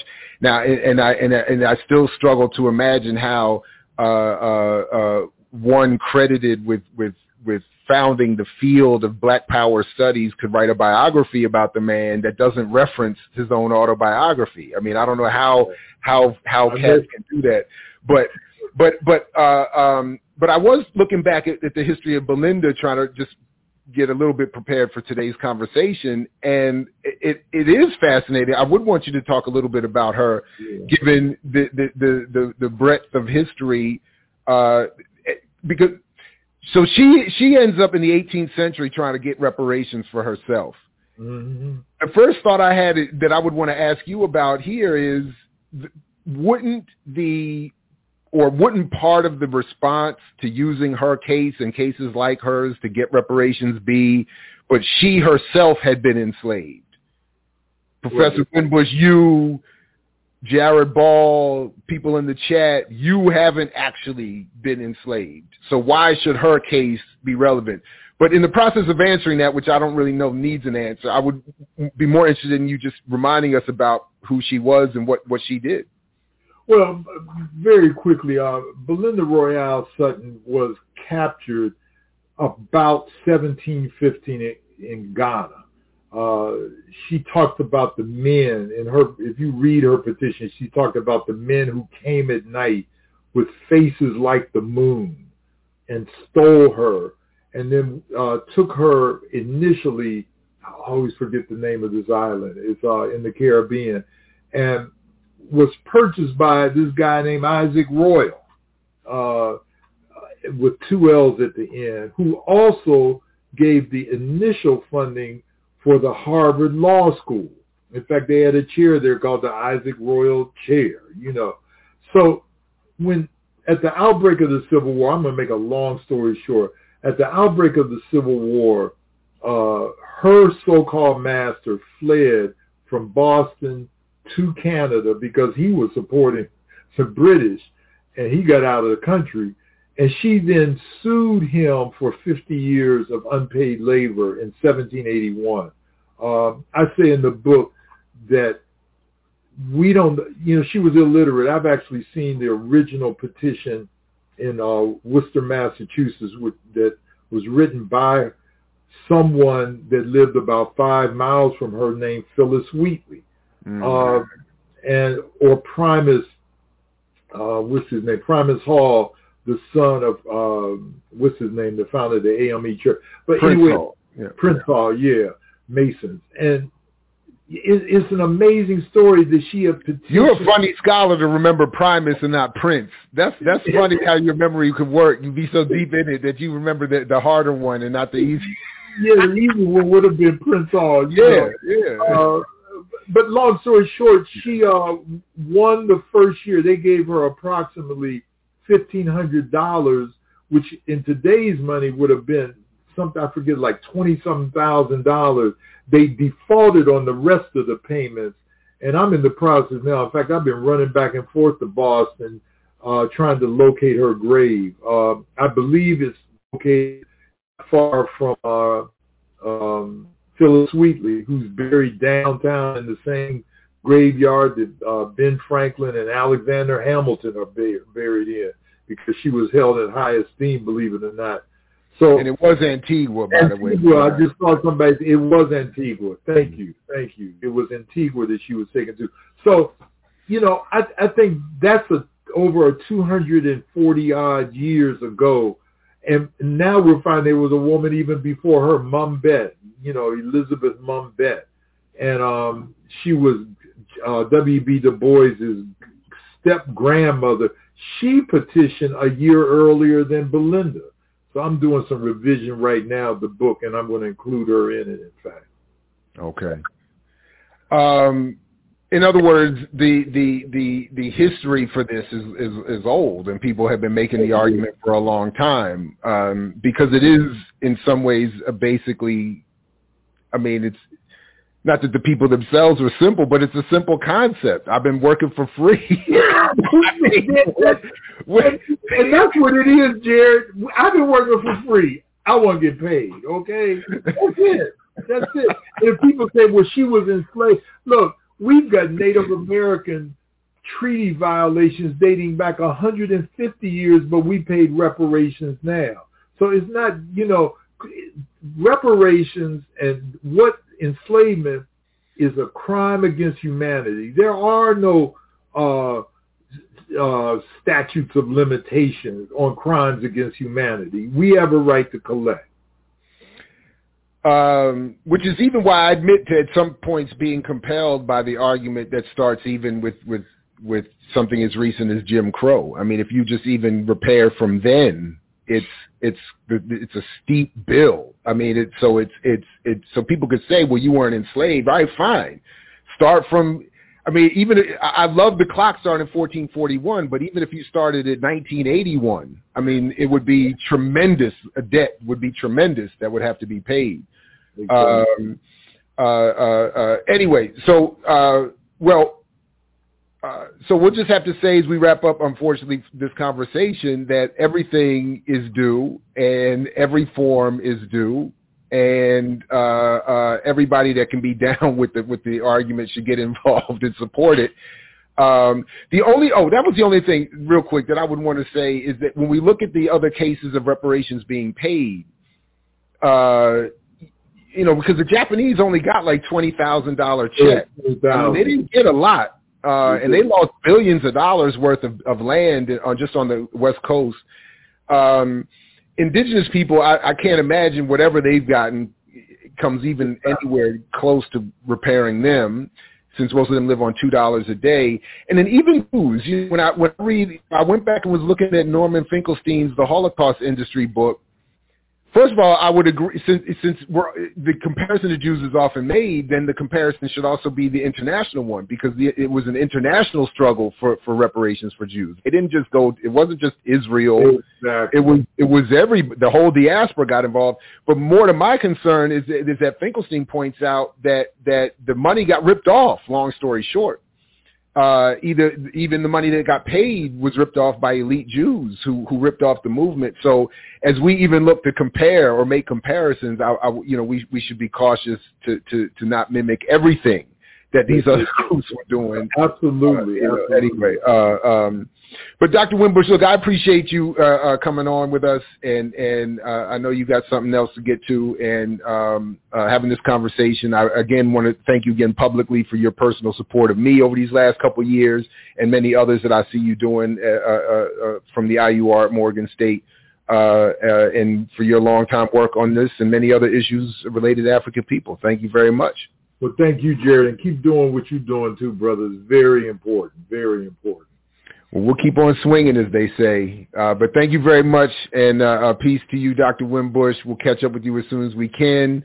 And I want to thank everybody else for joining me again. And for those who joined us earlier, stuck with us all day, I appreciate it. It's been a long, fun morning of talking to the African world about African problems and African solutions. Please check back with us at imixwhatilike.org and subscribe there. Please, at I Mix What I Like for all your relevant social media. Like, subscribe, all of that. Keep the conversation going. And yeah, no, I appreciate that. Shout out, and again, that's Dr. Burroughs' concept, and I would love to try to make it as real as possible. And as long as I can sit here and do that, that'd be great. And when we get more involved, we'll do that as well. But anyway, like Fred Hampton used to say to you, we say peace if you're willing to fight for it. So peace, everybody, and we'll catch you next time right here at I Mix What I Like. I mix what I like, what I like, what I like, what I